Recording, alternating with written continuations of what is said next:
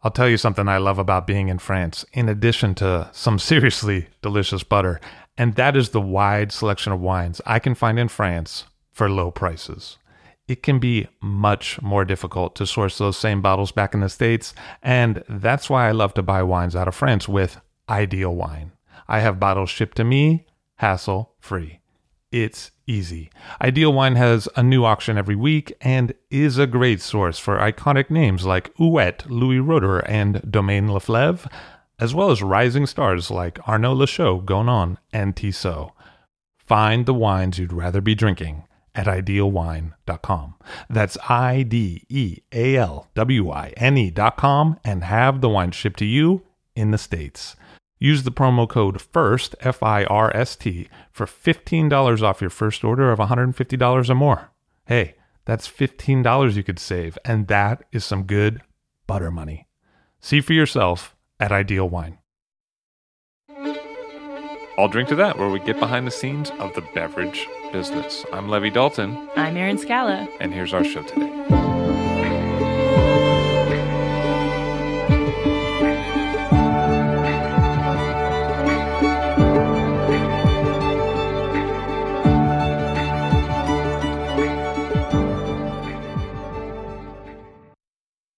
If you're into philosophy, you'll be happy to know that wine fueled the writings and debates of some of our earliest and most respected philosophers.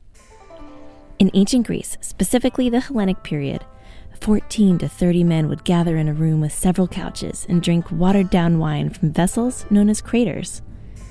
First, they'd pour a few drops out for their gods and ancestors. Then they would discuss and debate a topic or two.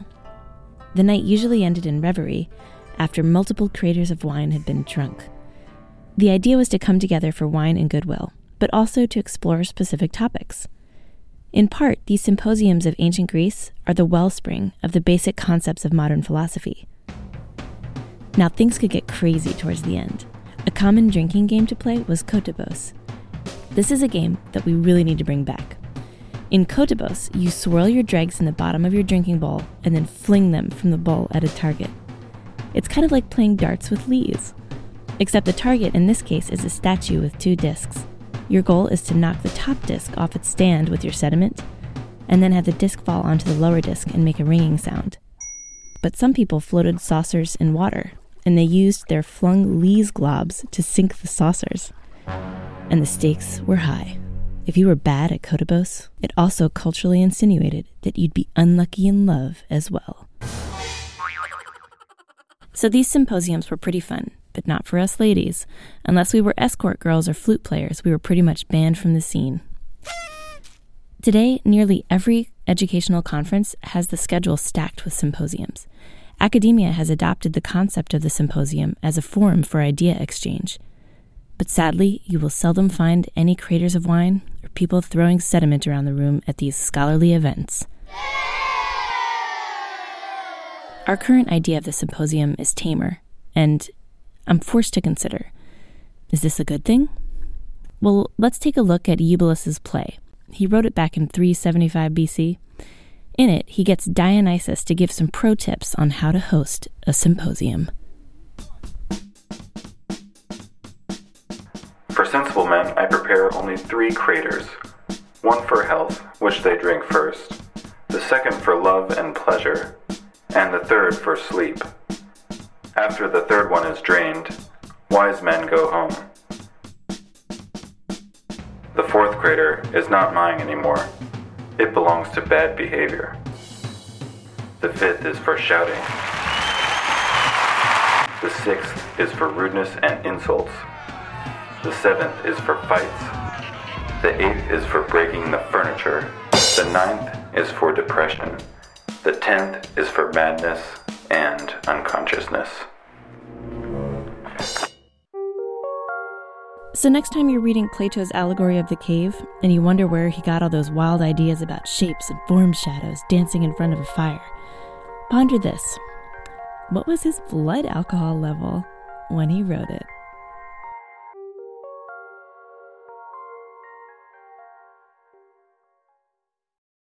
It's not enough to make great wine. You also have to reach the consumer that appreciates that wine. And that's where offset is an incredible asset.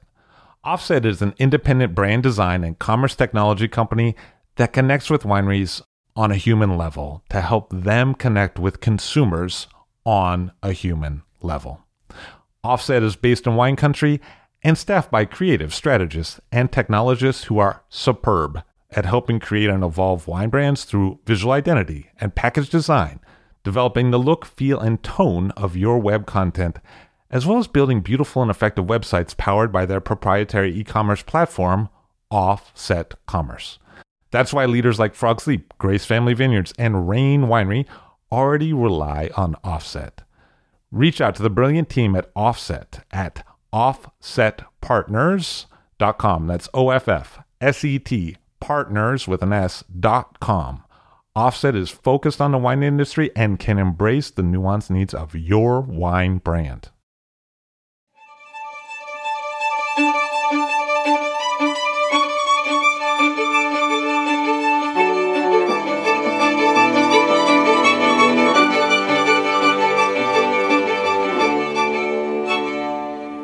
Michael Moosbrugger of Schloss Gobelsberg on the show today. Nice to see you. Nice to see you. Thank you for being here. Welcome. So tell me a little bit about how you got involved with Schloss Gobelsberg. Your family was originally in the hotel and restaurant business in Austria. And what happened? Yeah, that's correct. I'm originating from the hotel and restaurant trade. And my family runs a small 5-star hotel in the skiing areas of Austria, and so I basically was raised and was educated in this trade. But when I was on university, suddenly my father didn't come back from the Himalaya, and so we were in the situation that we had my brothers and sisters had to come back home, help my mother. And so this was basically the moment when I got really involved in wine. I mean, wine was always a very important issue in our family life. My father was the co-founder of the first Austrian Sommelier Association. And so I basically picked up this interest, and I started to learn about all the vineyards in Austria, but also very internationally, like all the wines from Burgundy, from Bordeaux, from Italy, and so I slowly came into these trades. And when I made my apprenticeship, then after my brother had taken over the family business in 1992, I came into the Danube area, and I started basically from the scratch in the vineyards and on the tractor and in the cellar.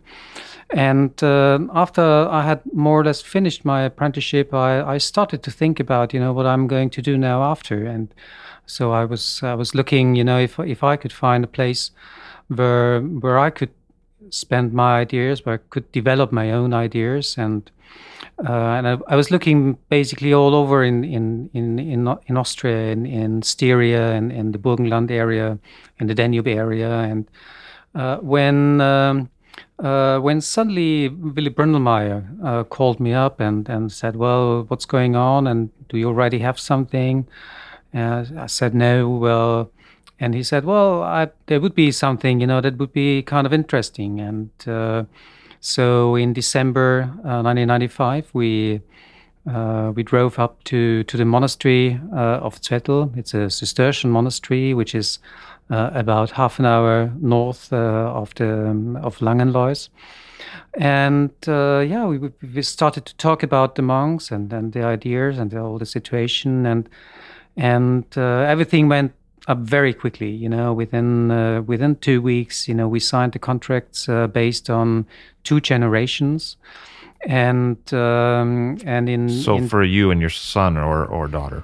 Exactly. It's because the situation, you have to imagine that the situation in a winery is always that you need to have a long-term perspective, and when I'm planting a vineyard today, I'm not doing it for myself anymore, because until the point, when the vineyard will be like 20 years, it will not be me who's going to look after this vineyard, and probably my son or one of my daughters will be responsible for that. And so that's why everything in wine, takes a lot of time, and so you need this time, that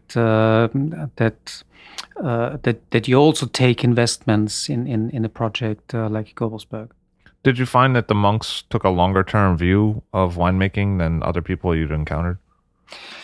The thing is that in a family business, normally you have a perspective of one generation, because the most important and the most difficult project for every father is to bring a winery or a business into the next generation.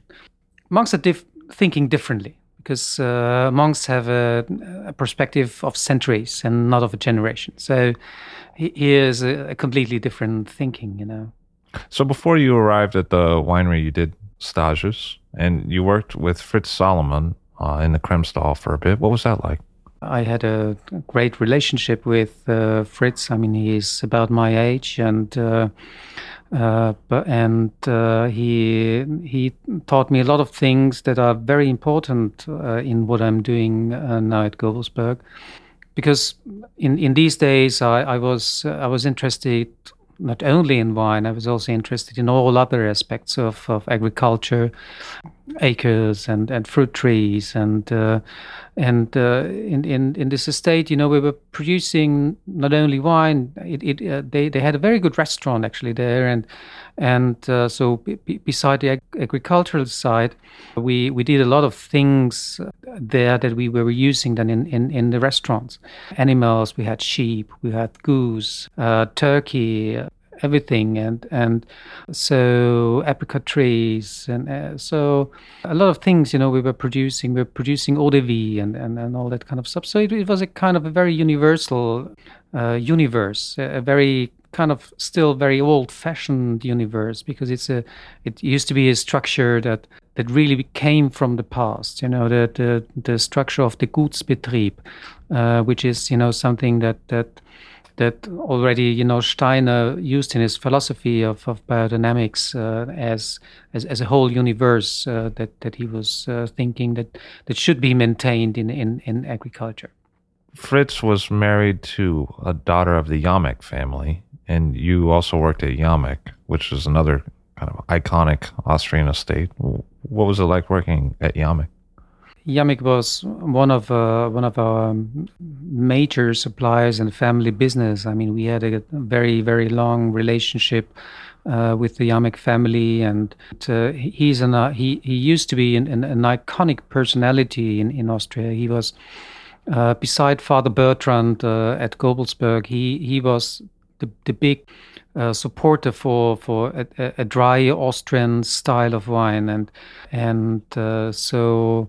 He was very, very specific. I really learned a lot from him, especially when it comes to careness and strictness in what you need to be, what you need as a winemaker, for the consequences that you need in winemaking.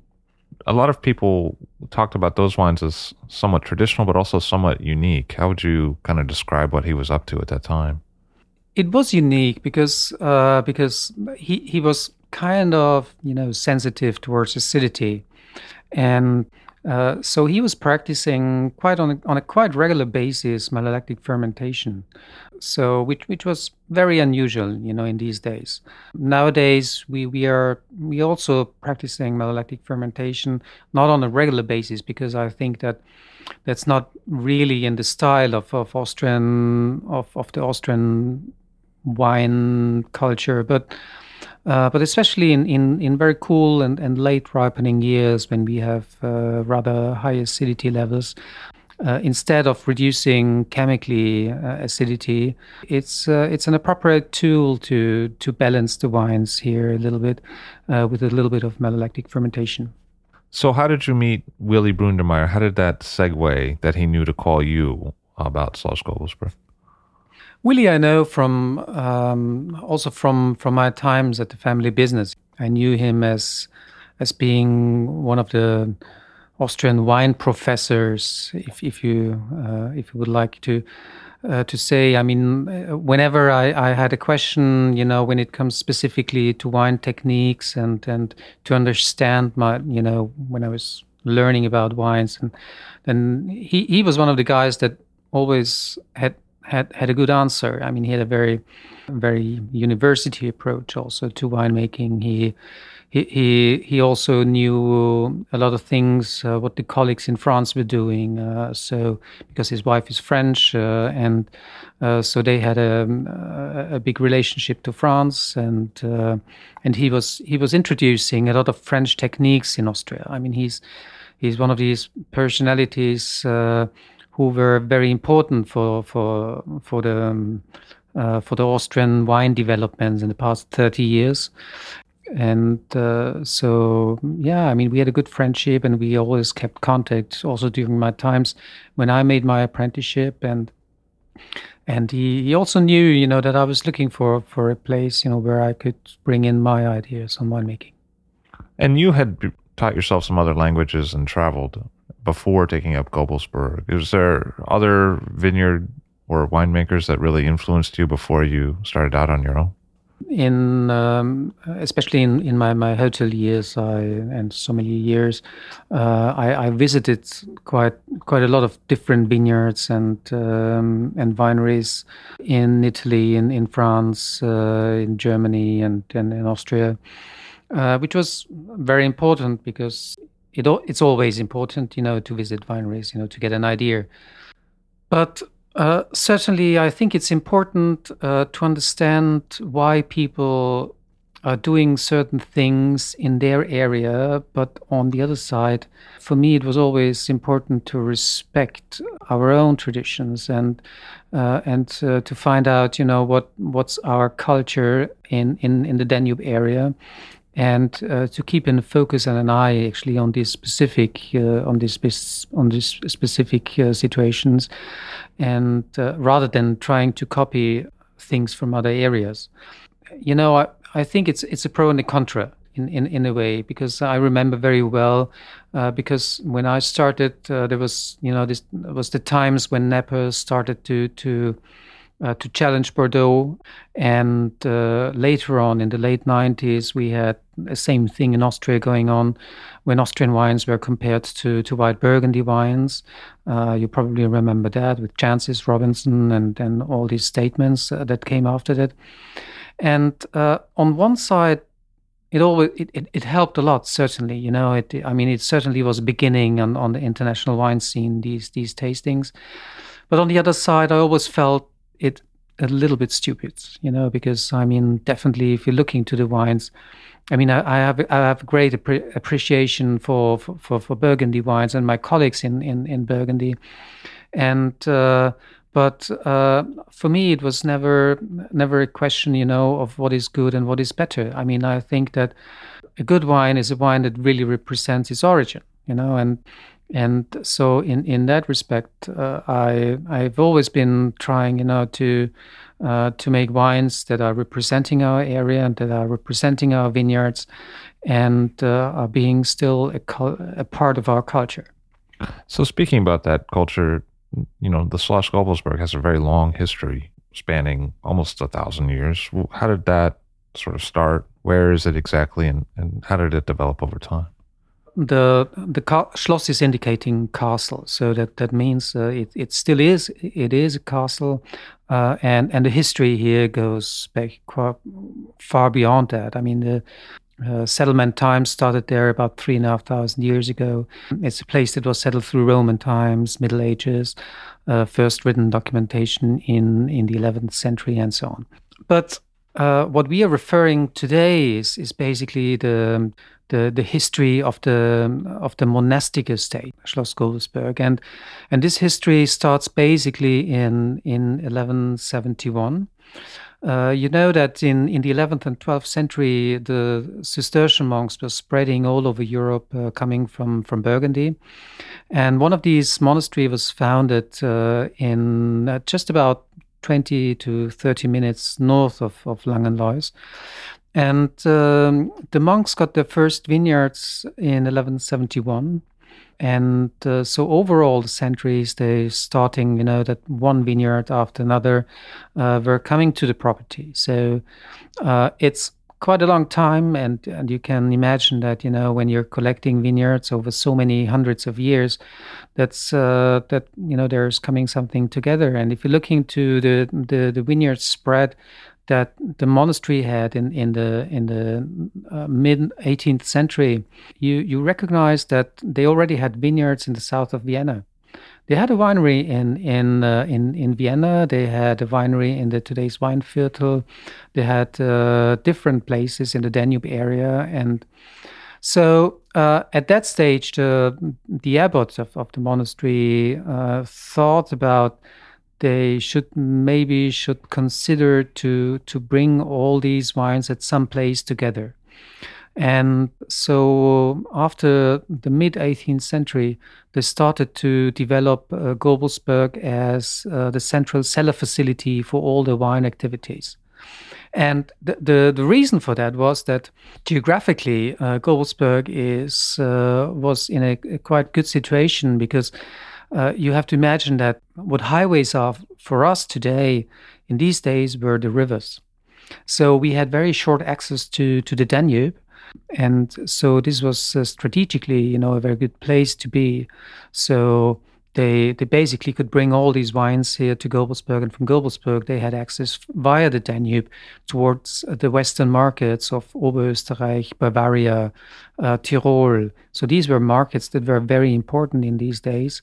And so from that time on, they slowly developed Gobelsberg as their central cellar facilities. And in the 20th century, the wines were often exported out of Austria. Gobelsberg was one of the wineries that started to export wines quite early. I mean, I was looking through papers of the 70s and 80s, and already in these days they were exporting to the US and to England and to Germany and so on. And in these days they had a very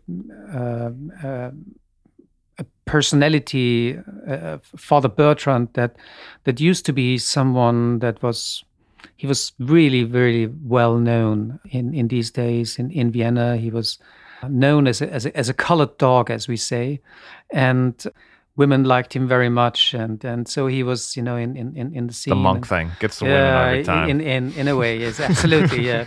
I knew him very well because he was very much involved, actually, when we took over, and he was a great source for me because I had the possibility through him, to get a lot of information from his days and from how they were working and what the situation was there, and or a lot of pictures, actually. Yeah, I have pictures back to the 30s, to from vineyard sites and from the castle. So he was a great personality, and certainly the crisis of 85 made a kind of an end to all of this, and slowly, it took quite a while, actually, to pick that up.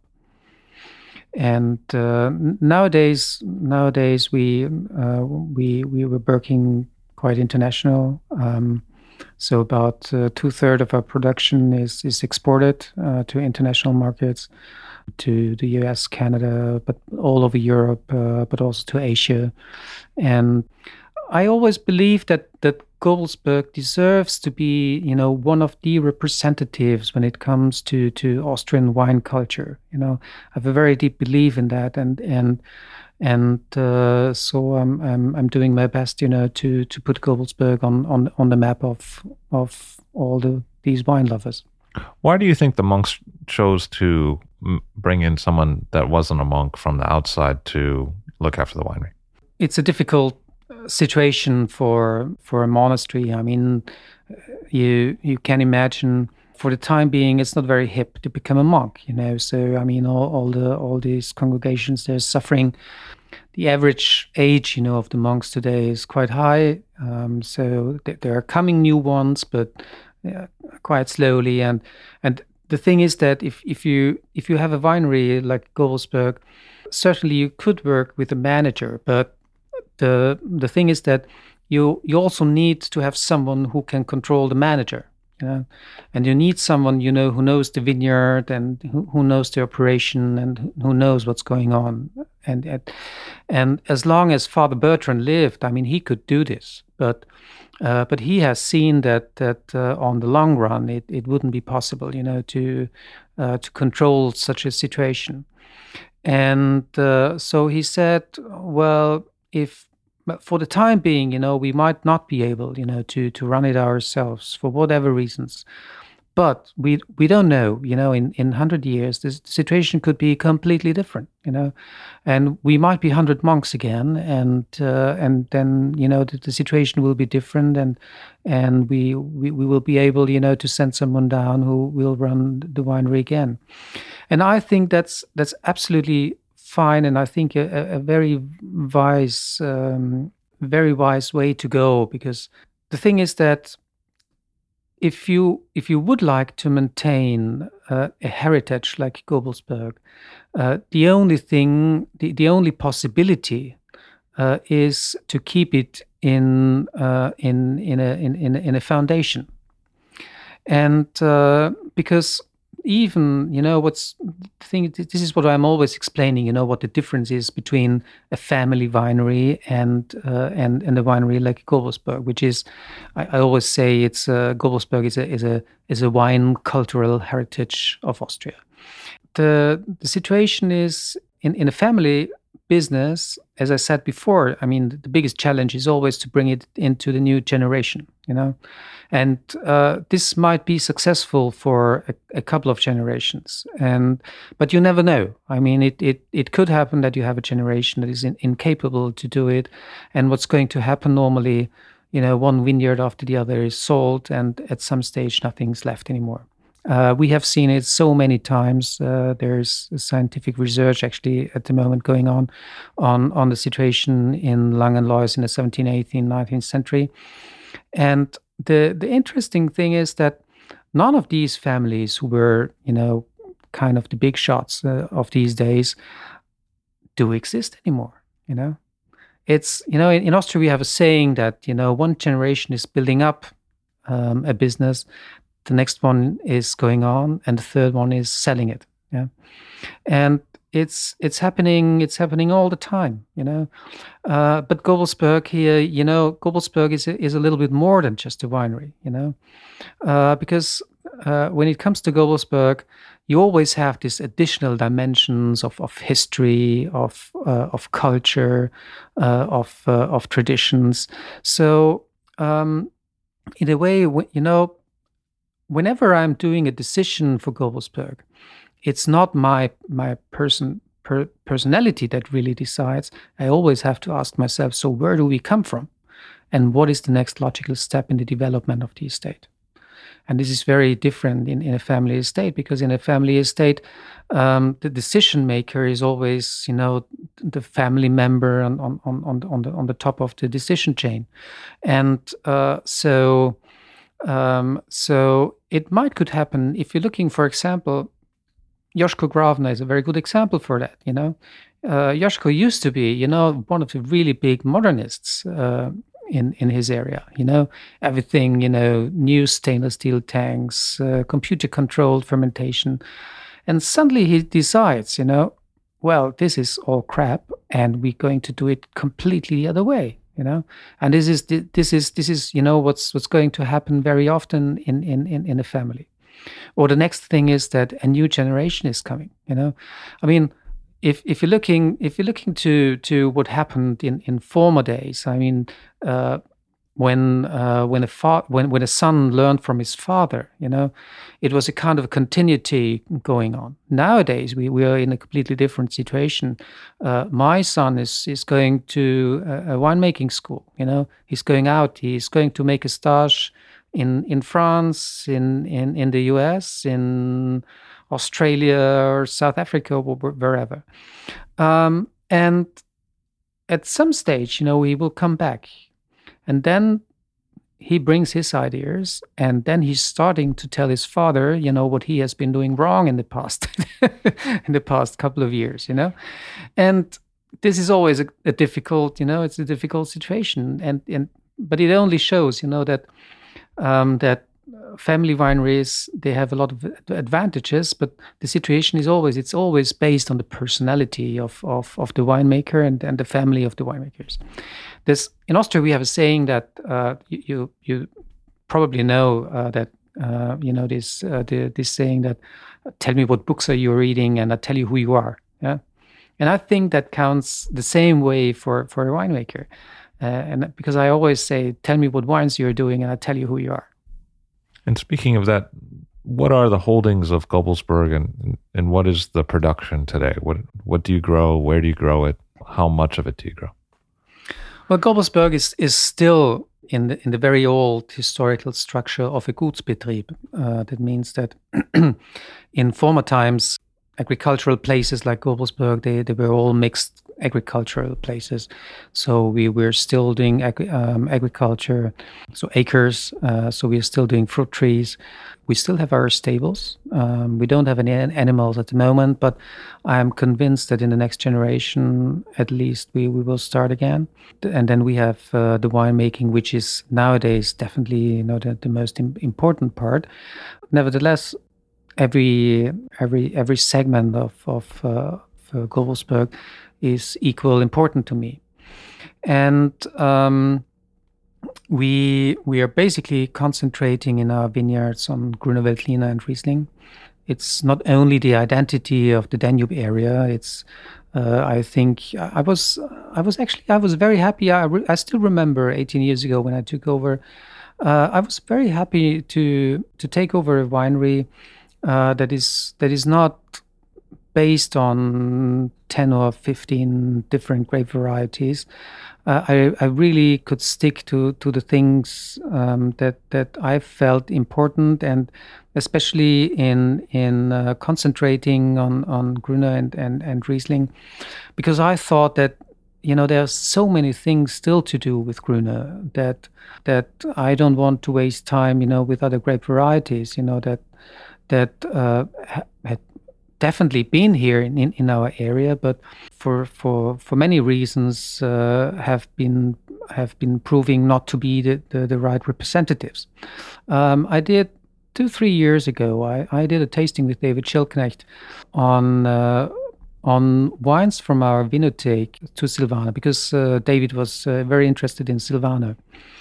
And because Silvaner is originating in Austria, and so it slowly moved from Austria to the Franken area, and found a new home there. And there are fantastic wines coming from there. And I personally believe that the situation and the climatical situation of Franken is just perfect for Silvaner. And so we opened about 10 different Silvaners from our library. And at the end of the tasting, we just said, well, I think there is a reason actually why Silvaner does not exist anymore here. It's just, it's okay, but it's not really good. And so Grüner Veltliner, I think, is a great grape variety, and it developed in our area. I think for the reason, because I think that the Danube area, and I'm talking about the Danube area as a total, so Wachau, Kremstal, Kamptal, it's an area that used to be together until 1961, and then was subdivided into the 4 sub-areas only because of political reasons. So, when politics comes into game, there's a lot of nonsense going on. The Danube area, I think, is a kind of sweet spot when it comes to Grüner, and because Grüner Veltliner is kind of difficult, because Grüne Veltliner it's a very late ripening grape variety on one side, but also on the other side, it needs always a cool element to keep structure. And this is something that you very clearly see when you compare it to other origins of Grüne. For example, Burgenland. I mean, in the Burgenland area, you get the maturity in Grüne Veltliner, but you have no structure there. Yeah? And when you're going to the northern areas, then you have structure there, but you don't get the ripeness anymore. You know, and so that's why I think that the Danube area is just this crossing point. Where you get both. You get the ripeness on one side, but also the structure on the other side. But the thing is that I think in the past years I'm turning more and more away, to put Grüne Veltliner as a grape variety in the forefront. I think that in Austria, as you know, we have been starting to develop an appellation system. We're definitely not finished with that. There's a long way to go.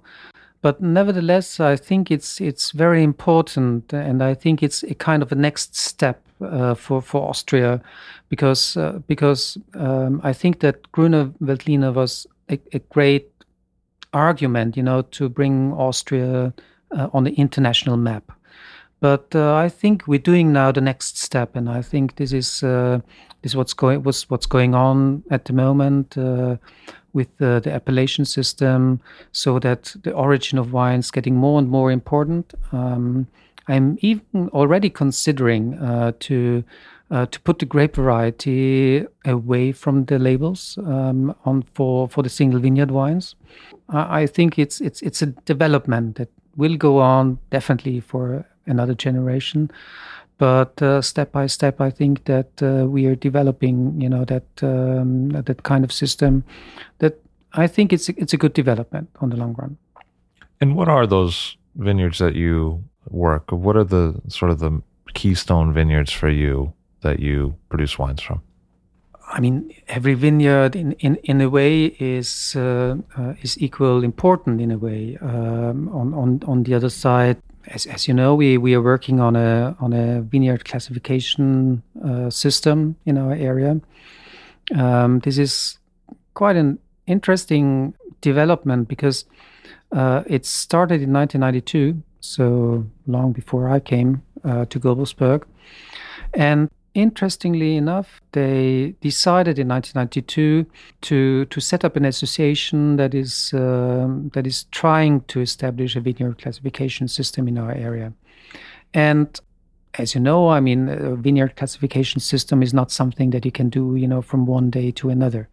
It needs a lot of time. I think that every classification, in a way, is a historical process, and that this historical process has to be carried out by as many producers as possible. And so basically for the past 20 years, we've been working on the vineyards with experts, with geologists, doing a lot of tastings with these wines. And we've started in 2009 to bring out the first step in this classification. We have identified about 50 vineyard sites that we believe could be worth holding the label of a Premier Cru. We call it in Austria. We call it Erste Lage, which would be equally translated as first growth or Premier Cru. The system is also indicating to have a Grand Cru, but Grand Cru is not detected at this stage of the development. But as in Burgundy, when they started in Burgundy in 1934, and it also took them like 40 years until 74 that they have really finished up, with the classification. And I don't expect that in Austria it will take less time, than to do this classification. So certainly these vineyards, you know the names Heiligenstein, Lamm, Renner, Geisberg, Grub, these vineyards. They're classified as Erste Lage. These are definitely important, but not only because of the classification. We have in these holdings, we have some of our oldest vineyards. And this is also very important for me because when I said that I believe that Gobelsweg is a heritage in the Danube area. I think also when it comes to the genetical side of our vineyards, I think that Gobelsberg is a heritage. And if you're looking to the vineyards that were planted in the 40s and 50s, it was a time when the monks did the crafting still by themselves, and if you're doing for generations the crafting yourself, you get a very specific selection in your vineyards.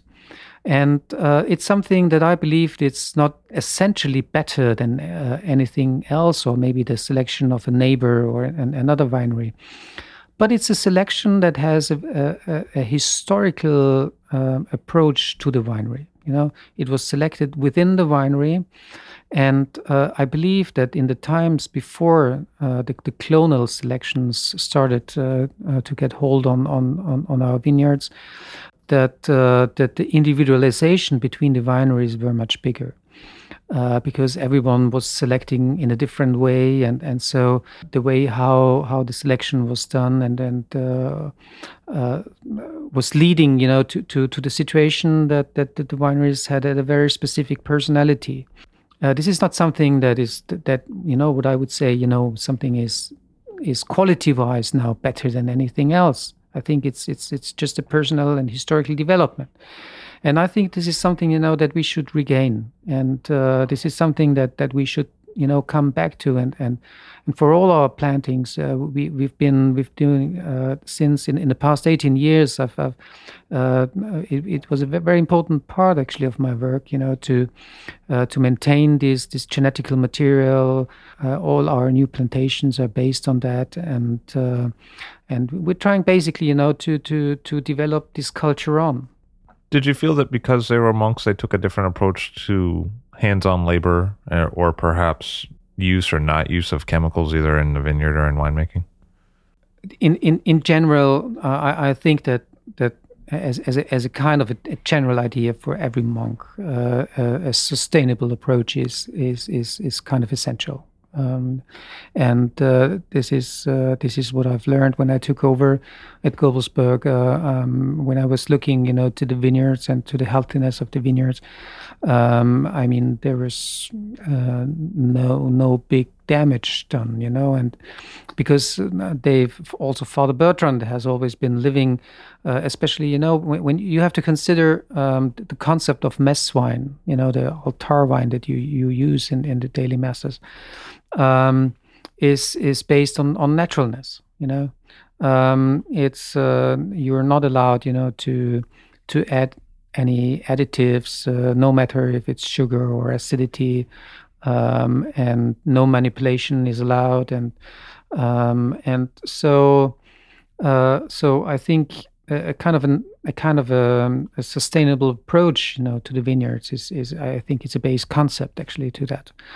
So when it comes to that, I think, and this is something that we still maintain.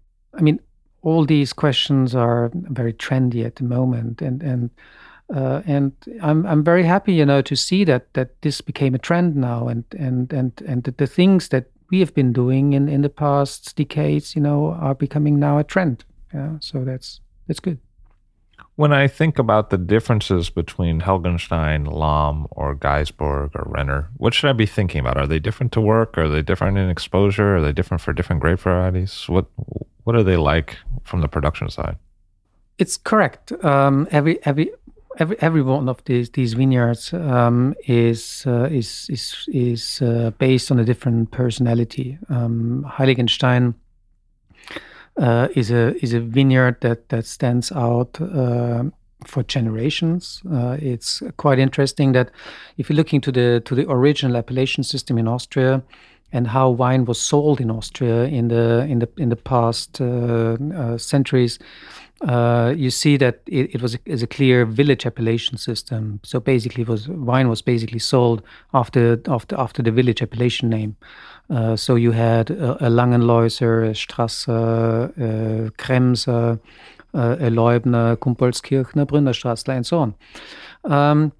single vineyards on the labels were very rarely carried out, and there are only, if you're looking back like 100, 150 years, there's only 2 vineyards that were really carried out as single vineyard names. One of them was Heiligenstein. For whatever reason they did that, I think historically Heiligenstein was always a vineyard that really stood out in everything that we had in the Danube area. If you're looking down to it from the geological side, it's a very specific vineyard because the geology there is completely different to everything that we have normally in our Riesling vineyards. Because normally our Riesling vineyards are based on a gneiss structure. It's a brownish paragneiss with amphibolites and high content of mica. But Heiligenstein is originating in the Permian times. It's based on crystalline material, but it's mixed up with volcanic materials, a high content of silt. And so the whole structure in this vineyard is completely different to everything else that we have. This is probably one of the reasons why Heiligenstein stands out so. Legendary on Heiligenstein is also, the naming of Heiligenstein. It's the holy stone. It's not. It's always translated as holy stone, but which is not really correct. It's correctly translated, it should be named as the Stone of the Saints, which is, in German, it's only 2 letters actually that differentiate between Holy Stone and the Stone of the Saints. Quite interesting actually. And for some reasons, everyone, would explain to you that Heiligenstein would be translated as Holy Stone, which is not really correct. And many people tell this story about Heiligenstein being the Hellstone, which is also not correct. Because a Helen in about 1,000 years ago was a mountainside that suddenly made a stroke down. I think there's a specific name in English, but I've forgotten it. The thing is that what we still don't know how it came to the change, from this sudden falling down of a mountainside to the saints, and this transferring is. I've been discussing it with John Hager last year, and with someone who is very into that historical naming things, but it's still we still don't know very much.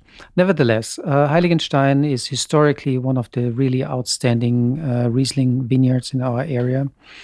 And if you're looking to the slope of Heiligenstein, so the outrunning hill, we have the vineyard which is called Lamb. And when you're looking now to this situation between the terraces on Heiligenstein on one side and on Lamm on the slope of the other side, it's not only the specific situation there, I think it's something that is a kind of an overall structure that you find very often in the Danube area. Because if you ask yourself why we have 2 grape varieties in the Danube area and not one, like in Burgundy, for example, the reason for that is based on our vineyard structure. If you're coming to the Danube area with open eyes, what are you going to see? You find there basically 2 archetypes of vineyard sites. You have on one side, you have terraces along the Danube and the side rivers of the Danube, which are very, very dry, high mineralization in the soil, which is ideal for Riesling production. But on the other side, we have vineyards that are based on loess, on clay, sandy soils. So vineyards that supply much better water supply to the wines. And this is absolutely not appropriate for Riesling. Riesling doesn't like that. And here comes Gruner into the game. And so basically Gruner and Riesling are complementary grapes. So what one likes, the other doesn't like, and the other way around. And as we have in our area these 2 archetypes of vineyards, so it's a perfect mix, that we have through these 2 grape varieties.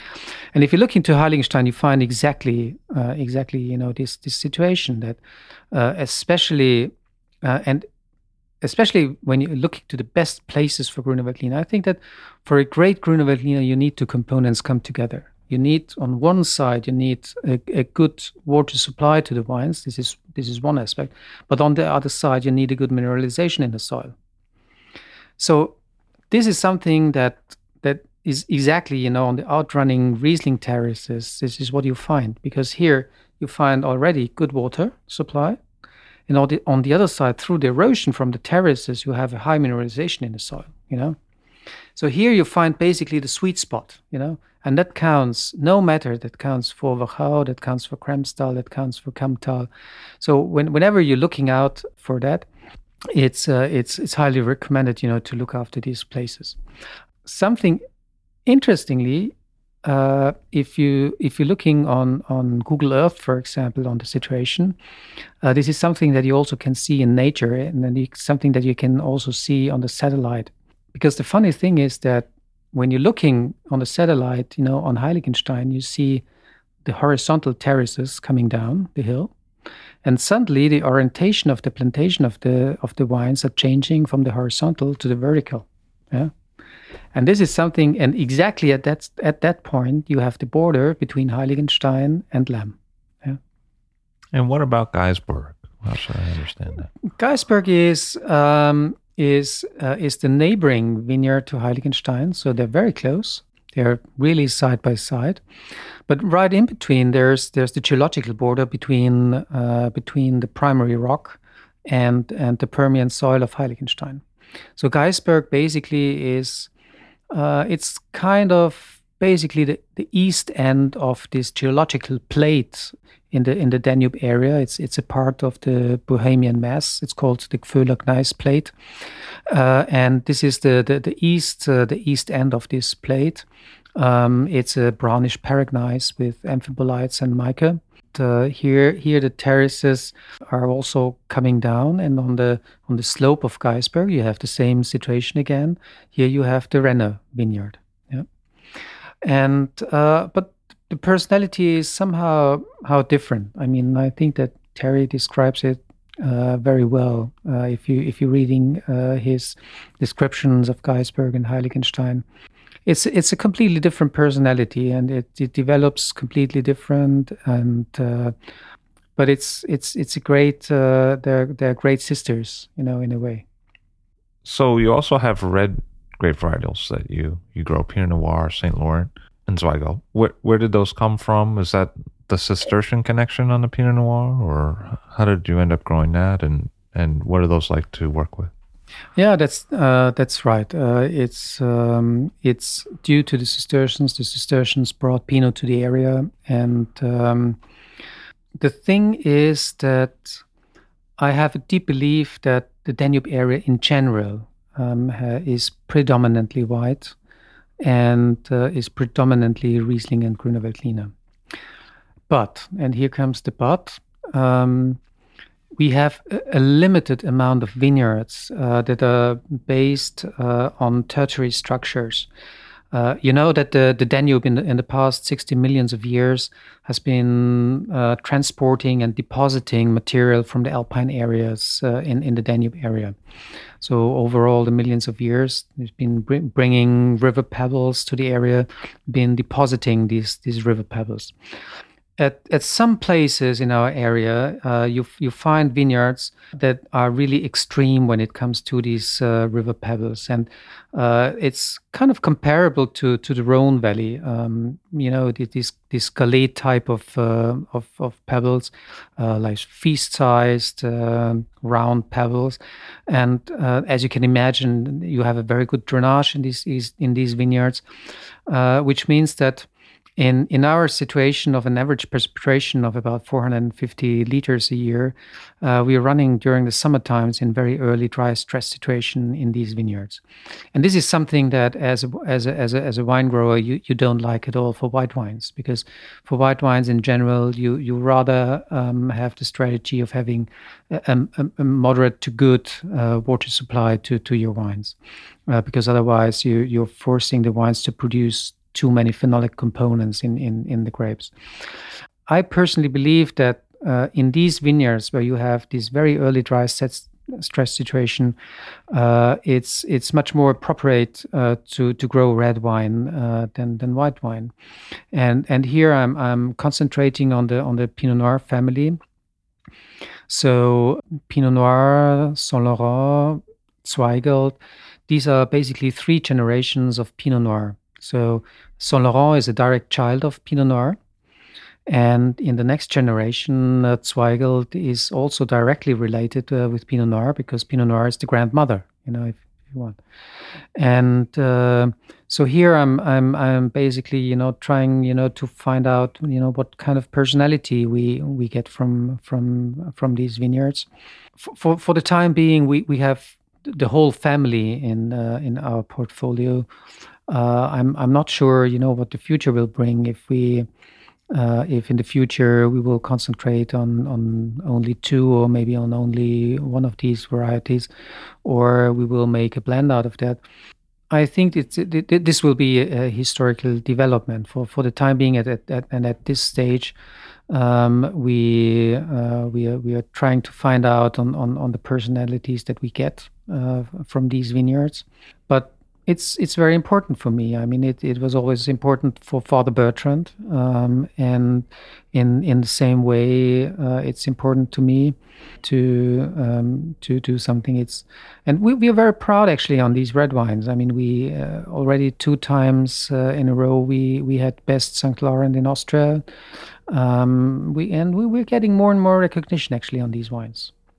One of the things that's really interesting to me about you is that you have a unique ability with where you're situated in the cellar that you have to try a lot of older Austrian wines that a lot of people in this country will never see. What are your impressions of vintages before the 90s? What are vintages that have sort of, from the drinker's perspective, really stood out for you historically in Austria?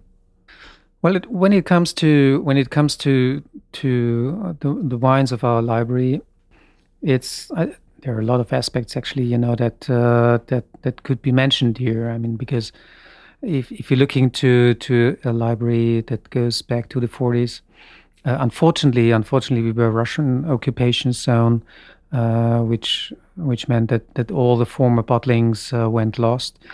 In our area, we have one collection that is going back to 1903.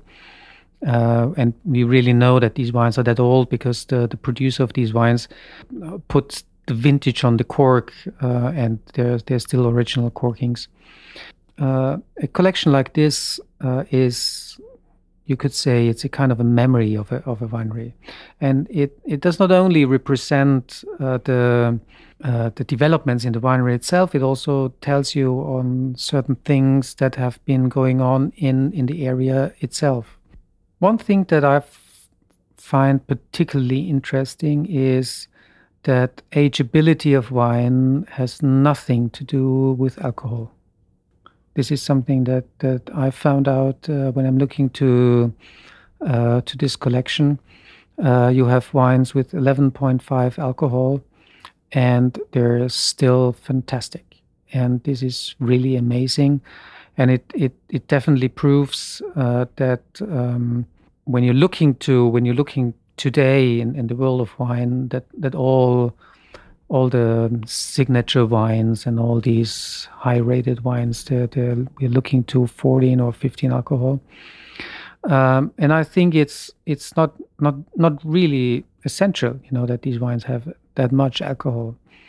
Also internationally, I was born in 1966, and my father bought a few bottles of 66, and I had one of these bottles was a Mouton 66 that was meant to go to the US, and because originally they had no alcohol on the labels, but in these days in the US they already were obliged to put the alcohol on the label, and the bottle's indicating 11.5 alcohol. And 66 was the second best year in the 60s. And so I think it's also indicating, that also in Bordeaux, these wines, were much lighter in alcohol than they are nowadays. I think this is one aspect. I think this is one thing that I've learned from these wines. You don't need alcohol to age for ageability. Another aspect is that the differences in vintages was in these days much more severe. And I remember when I took over in 1996, and 1996 was quite a cool year. It was a kind of a challenge year, so what we did, and we saw that if we are not going to reduce the yields in the vineyards, we wouldn't get any ripeness there. So we started to make green harvest in July, and in these days it was the first year, and Father Bertrand regularly went through the vineyards, and when he saw what we were doing, he came to me and said, "You are kind of you're a very brave man, because this is something that is very unusual. We have never been doing this, And the thing is that in these days, vintages, made quite a big change, through all the years, because adaptations of yields were not based on direct intervention, on human intervention. They were always based on natural intervention. So it was either hail were reducing the yields, or it was frost who was reducing the yields, or there was alteration who was reducing the yields. And so very often you had the situation you had a quantity-wise a very big year, and then the next year was a very small year, and this went up and down, in a much more severe way in what it is in comparison to today. Nowadays, we are interfering much more. So that means that the yields are much more stable. The level of ripeness is much more stable, and I think this is an aspect also of modern time. One of the things that you've done is sort of take a look back to old winemaking methods through the pictures of Father Bertrand and others, but then also exploring that in a series of bottlings called the tradition bottlings that you do at Gobelsberg. How does that compare to what we might think of as modern winemaking? What's the difference? Traditional winemaking, or let's say also you could refer to historical winemaking, is something that I started to occupy with in the late 90s. And it's kind of related also to our library, because in these days we did regular tastings from the library, and one day we had a discussion going on that it would be quite interesting to know how these wines tasted when they were young, and how will our wines that we are doing nowadays will taste in 30, 40, 50 years. And I thought, well, if you want to know how these wines taste, you need to know how these wines were made, And I think this was the point when I started to occupy myself in the question of the histories of the estate winemaking practices. And I started, to read in the old papers, asked Father Bertrand, compared it to publications from 19th century and all that, in order to trying to find out, how people and what have people been doing. And I also started, to find out, how was wine made in Greek, Roman times, Middle Ages, and all these centuries, when it comes then to 19th century and all that. What is kind of interesting when you're looking at that is that if you're starting with Greek, Roman times up to the mid 19th century, and if you're looking to the craftsmanship side of winemaking, there's not really much has been changing in these 2,000 years. So imagine you have a Roman winemaker that you transfer in the time machine of Michael J. Fox to the mid-19th century. He could have very easily worked with the tools that he would have found 2,000 years later.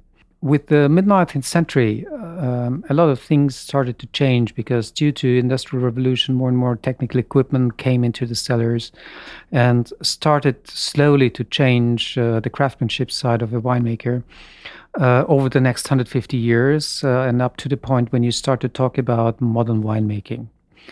And I've always asked me, modern winemaking. What is modern winemaking? I think modern winemaking is a very aroma-focused idea on winemaking. Considering what we're doing nowadays, I mean, all our attentions in our vineyards are aimed to produce as many aroma components in our grapes as possible. And then at the perfect ripeness level and the perfect aroma ripeness level, we're harvesting these grapes. And in our cellar work, we're trying now to protect these aroma components now as good as we can to bring the maximum of aroma components now into the bottle and into the glass. So I think every decision that we're doing, no matter if it's in the vineyard or if it's in our cellar work, is somehow circling around this idea of aromas and what's going to happen with the aromas and all that. I think this is a very, very accurate thinking, and it's also kind of reflected in our today's thinking. If you're looking to all these perfumes and all that kind of stuff, everything is smelling and whatever. But if you're looking to the universe of a 19th century or early 19th century winemaker, they had a completely different idea on winemaking. And because in these days, they had the imagination that for every wine, you have a kind of an ideal or a mature state. And my responsibility as a winemaker is to transform the wine from its embryonical state now into his ideal. You could say it's a kind of a Platonian idea, because it's here you're not talking about the preservation of aromatic components. You're talking about the development process, and this is something completely different. Because they had this idea that wine is like the human being. You always have this when you're looking to literature in these days. You always have this comparison between the human being and the wine.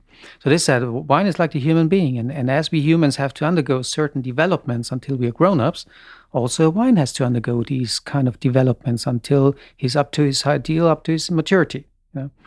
And it's basically they have been, and that's they have been talking about the teaching of the wine, the Schulung of the wine, in French, élevage.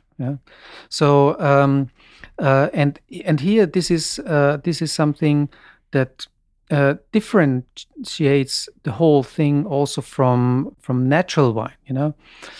Because natural wine is kind of referring to the very ancient times of winemaking. You definitely heard very many times, that a great wine is made in the vineyard and not in the cellar. The big art of making wine is to do nothing.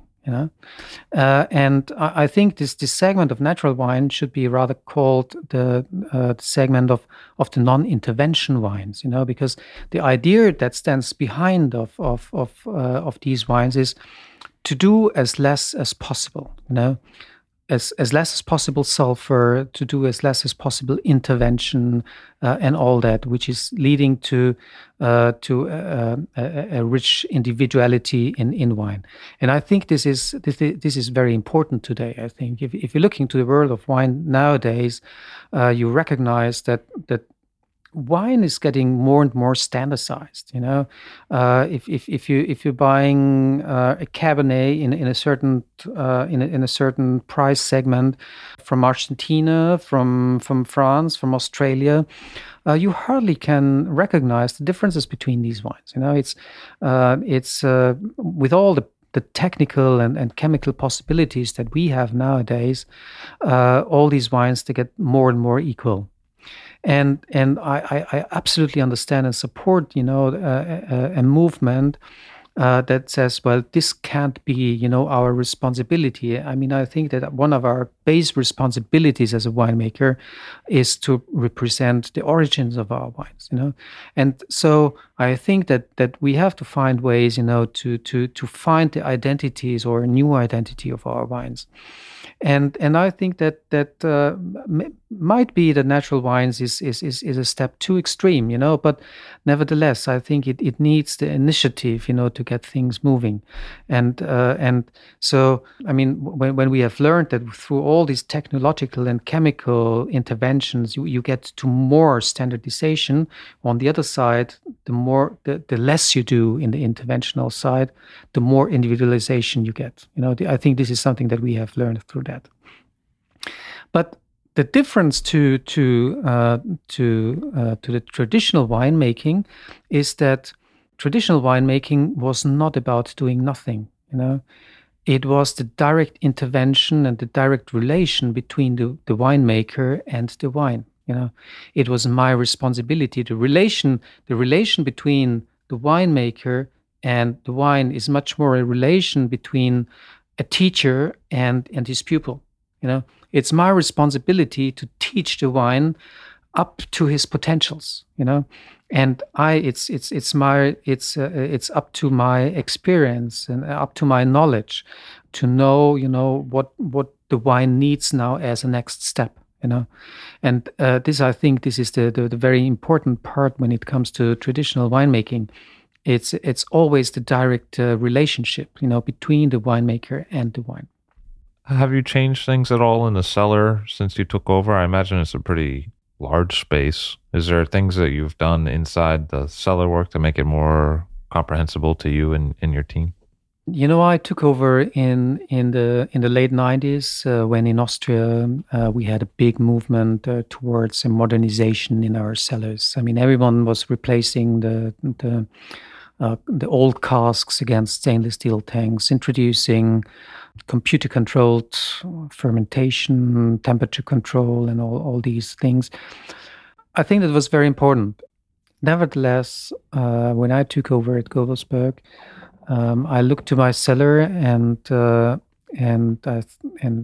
was thinking, what are you going to do now in here? Because you have all these casks and you have a cellar that for so many hundreds of years, wine was made, and somehow I couldn't get to the point, to bring to transfer that now into this very modern way of winemaking, and so I thought, well, what other possibilities do you have? And I thought, well, maybe we could try, to make it just the other way around. Instead of bringing temperature to the wine, maybe we can bring the wine to the temperature. So the idea was to set up different temperature zones within the facility, and then to bring the wines either to warmer or to cooler areas. And in order to avoid to pump the wines now from one corner to another, I had to make the casks move. So this was the beginning of the casks on rolls. If you look into the pictures, you see that our casks are all on movable, so you can move them around, and through that I developed a cellar system that I call it the dynamic cellar system. I think it's a little bit stupid in English, but it's nevertheless it's the thing is that every time you come into the cellar, it will probably look completely different, as there's no fixed places for everything. Everything is on the move, and during harvest time, the casks are moving to other parts of the cellars, and for Christmas and January, the casks are moving outside of the cellars so that they cool down, make the acidity stabilization out there when we have cold temperatures. And then for the maturation, they come back into the storage cellar. But I think this is something, this is how I understand to move on, with the development, or to bring the winery into a new generation. Is all these things are somehow based, on our past. I think this. You need to have the respect for the past, and I think that especially when it comes to tradition, what is tradition? And a famous Austrian composer said once, tradition doesn't mean to keep the ashes; it means to keep the fire alive. And this is very important for me.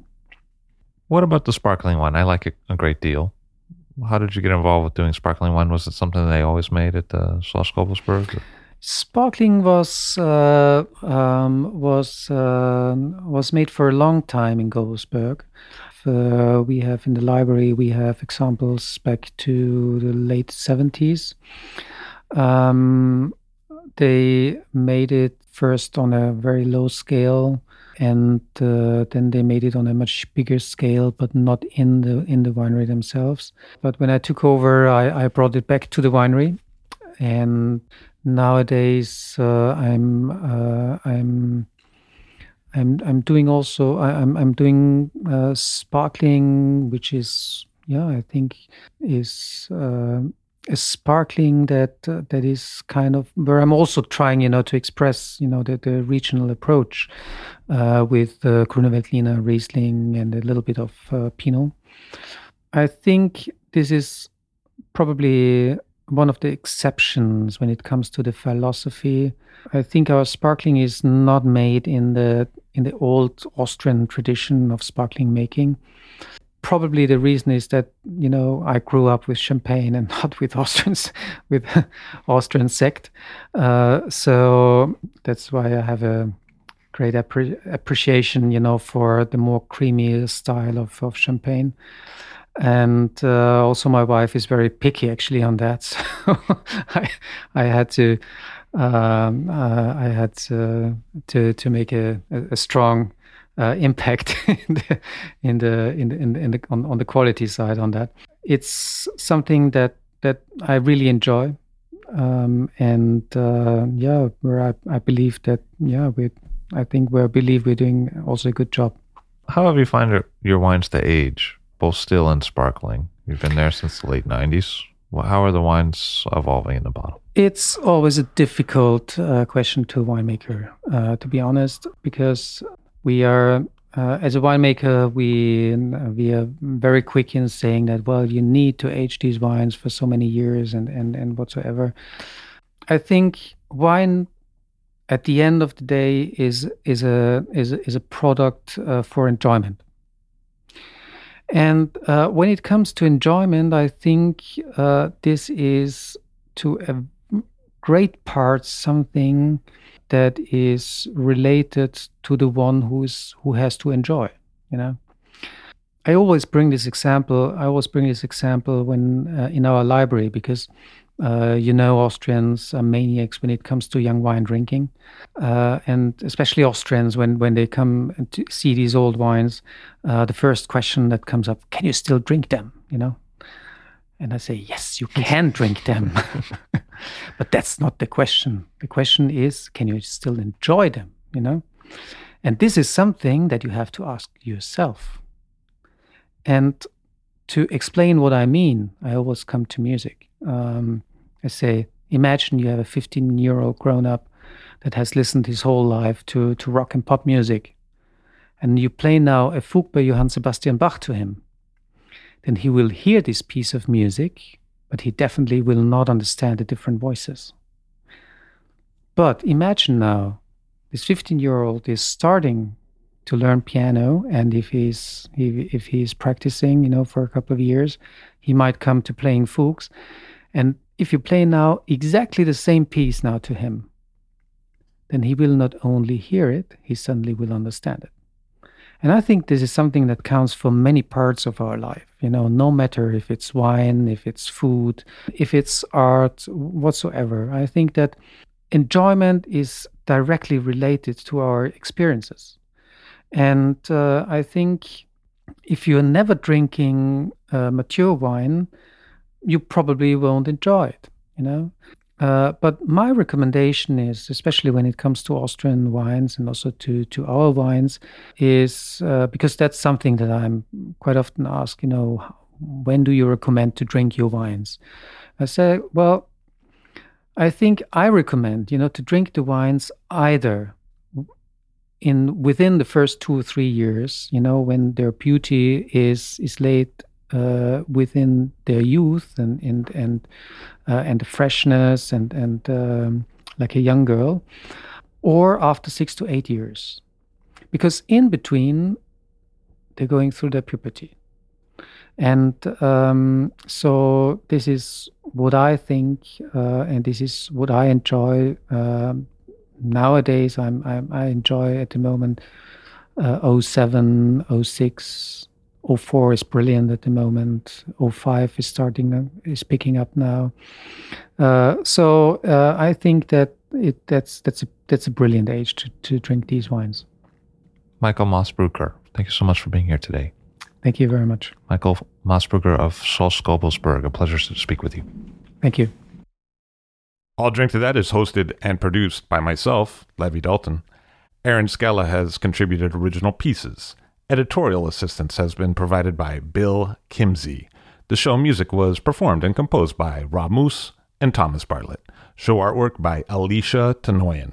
T-shirts, sweatshirts, coffee mugs, and so much more, including show stickers, notebooks, and even gift wrap, are available for sale if you check the show website, alldrinktothatpod.com. That's ILL, drinktothatpod.com, which is the same place you'd go to sign up for our email list or to make one of the crucially important donations that help keep this show operating. You can donate from anywhere using PayPal or Stripe on the show website. Remember to hit subscribe or to follow this show in your favorite podcast app, please. That's super important to see every episode. And thank you for listening.